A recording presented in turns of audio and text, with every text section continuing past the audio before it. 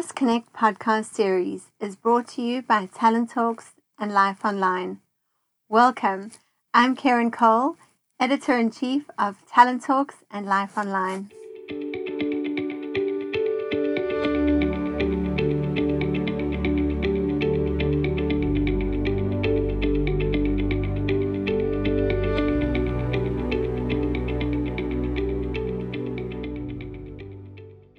Welcome everyone. Joining me today is Caitlin Watson, a talent management consultant based out of Johannesburg, South Africa. Her article, Feel Like an Imposter in Your Role as Manager, has recently been published on talenttalks.net. But I wanted to take some time with her to discuss this syndrome in much more detail because many of us have at some point had to confront our own inner imposter. Welcome, Caitlin. Thanks so much, Karen. I'm really excited to be part of the podcast series. I'm so passionate about the topic of imposter syndrome, so I'm hoping that all your listeners will really get a lot of value out of this. So let's start off with what exactly is imposter syndrome? So imposter syndrome is really around perceived fraudulence. So loosely defined, it's defined as doubting your abilities and essentially feeling like a fraud. So very often it affects high achieving people, and these people find it difficult to accept and acknowledge their accomplishments, even though there is evidence that they are successful in that particular area. So how would somebody come to know if they had imposter syndrome or if they truly aren't competent in the role that they are performing? That is a common question. I think 70% of people experience imposter syndrome at some stage in their lives. So it really is common.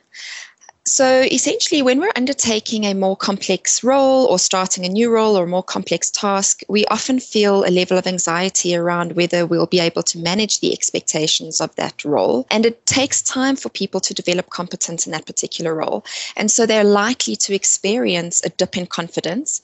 But once competence improves and they feel that they're more capable in the role and more comfortable, they're more easily able to navigate their environment with a much higher level of confidence. It tends to be temporary. Someone who's struggling with imposter syndrome specifically is someone who experiences persistent feelings of self-doubt. So this doesn't go away, regardless of the length of time in their role, regardless of how competent they are, and regardless of any success they have in that role. So for me, it's around the persistence, this persistent nature of it. And very often, if we think about the signs of imposter syndrome, we feel that we are constantly tricking people into believing that we're good at something, and that really it's just a matter of time before they find out that we're not actually good at the role. We have a constant fear of being called out for not being good enough, and so we almost feel that we are going to be found out at some stage. We externalize success, so very often we'll say, gosh, if we've done a really good job, we give credit to other people for it and say, no, it was because somebody else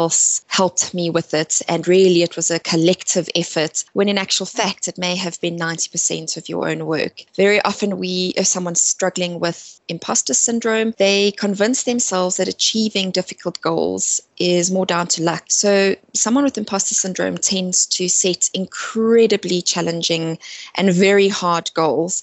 And then when they achieve them, because of course they will do anything to achieve them, they will work themselves to the bone to make sure they achieve them, they put it down to luck and say, no, it was, the timing was right, I had the right kind of tools.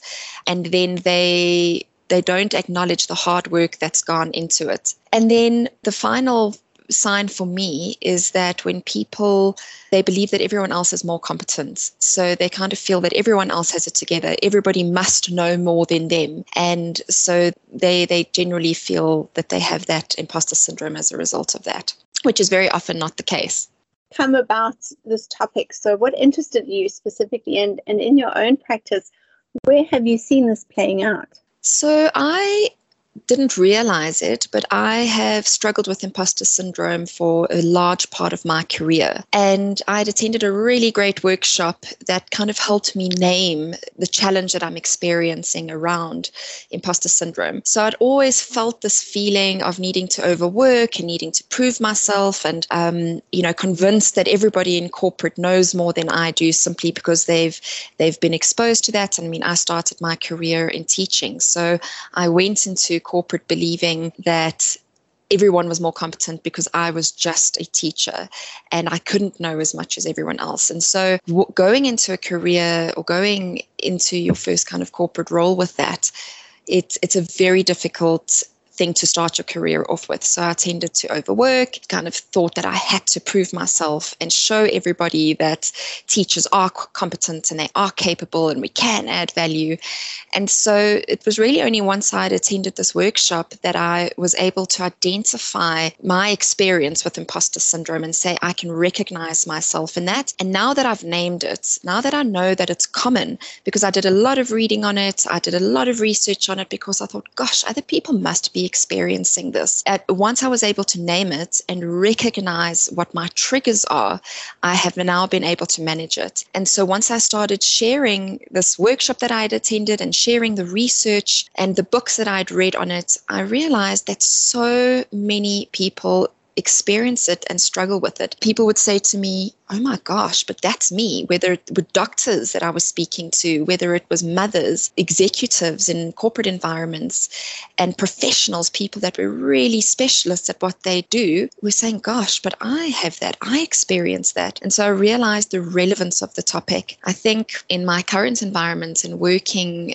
coaching and helping leaders specifically manage their people and all of that, managers in particular experience imposter syndrome, and specifically when transitioning into a new management role. The fact is that people are not just born managers and know how to manage people. Yes, they might have an innate sense of leadership, high EQ, but there are very specific competencies that our managers need to develop. And so if we go into this new management role, understanding that it is a learning curve, that we don't just arrive competent, and our senior managers don't expect our managers to just arrive competent, we will save ourselves a world of hurt, and those people struggling with imposter syndrome, we will get so much more out of them. And from some of the research that you've done, what does it show? Is it tend to be gender-based in any way, or does it affect most genders the same? From the research that I've seen is that it tends to disproportionately affect women and people of color,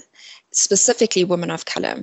And I think a number of things inform that. When we don't see people in our work environment who are like ourselves, so at C-suite level, if we're not seeing women on the board and we're not seeing people of color and on our boards, then we are likely to experience imposter syndrome. 50 years ago, we weren't seeing women at university level, many women in that environment gaining qualifications. It was male dominated. And so that the systemic challenges and issues within those systems are really perpetuating that feeling of imposter syndrome. Having said that, I think because people are not talking about it, because there isn't an awareness about it, people are a lot more sensitive and a lot more anxious about imposter syndrome. And so it will affect people with those levels of anxiety. I think the research is showing that it does affect women more, but it is not exclusive to women only. It really, anybody at any level can experience it. And I think if you just had to look at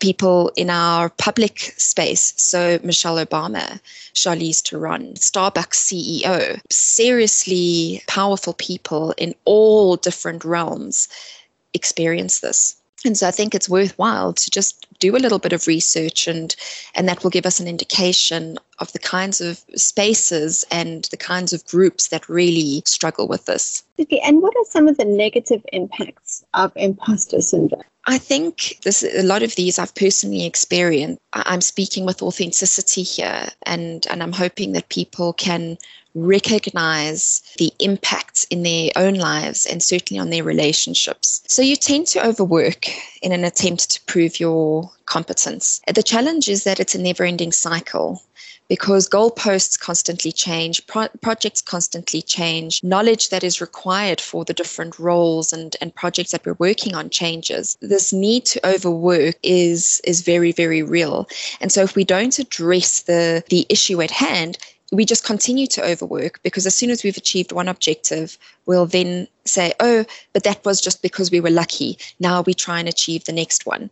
And so it really, a high level of awareness is needed to be able to recognize that. Perfectionism. So you really believe that everyone else is doing a fantastic job, and you should be able to step into a new role and be perfect at it. And you really berate yourself if you don't achieve that perfectionism. But we forget that any new role, and whether it's a role as a mother, as a spouse, as a manager, as a new person going into any role, takes time to learn. There's a period of adjustment. And so people with imposter syndrome don't allow themselves that period of adjustment. They really punish and berate themselves in that process. And so in doing so, we set impossible or unrealistic goals, and we'll do whatever we can to try and achieve those.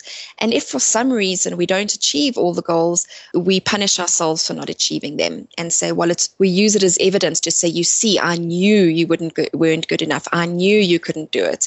And so it's quite a vicious cycle if we don't manage it. You have high levels of anxiety and potentially depression if it's not addressed effectively. And so if you're constantly operating from a place of anxiety and fear, your ability to make decisions is really impaired because you're not operating from a place of power and a place of confidence. You're making decisions based out of fear. And when we start to do that, we're not thinking about the process objectively or rationally, and we don't tend to make healthy decisions. I think it impacts your career development because you struggle, as an example, in performance reviews to say, this is to own the work and say, I've done a good job. This is what my customers are saying. Here is the hard evidence in terms of my performance metrics for how I'm doing and what I'm doing well. You then give credit to everyone and say, no, it's actually because they've done a good job. You then struggle to promote yourself for a promotion and justify why you're doing a good job. And sometimes you say, no, I'll just let the good work speak for itself. And yes, that does work to a certain extent, but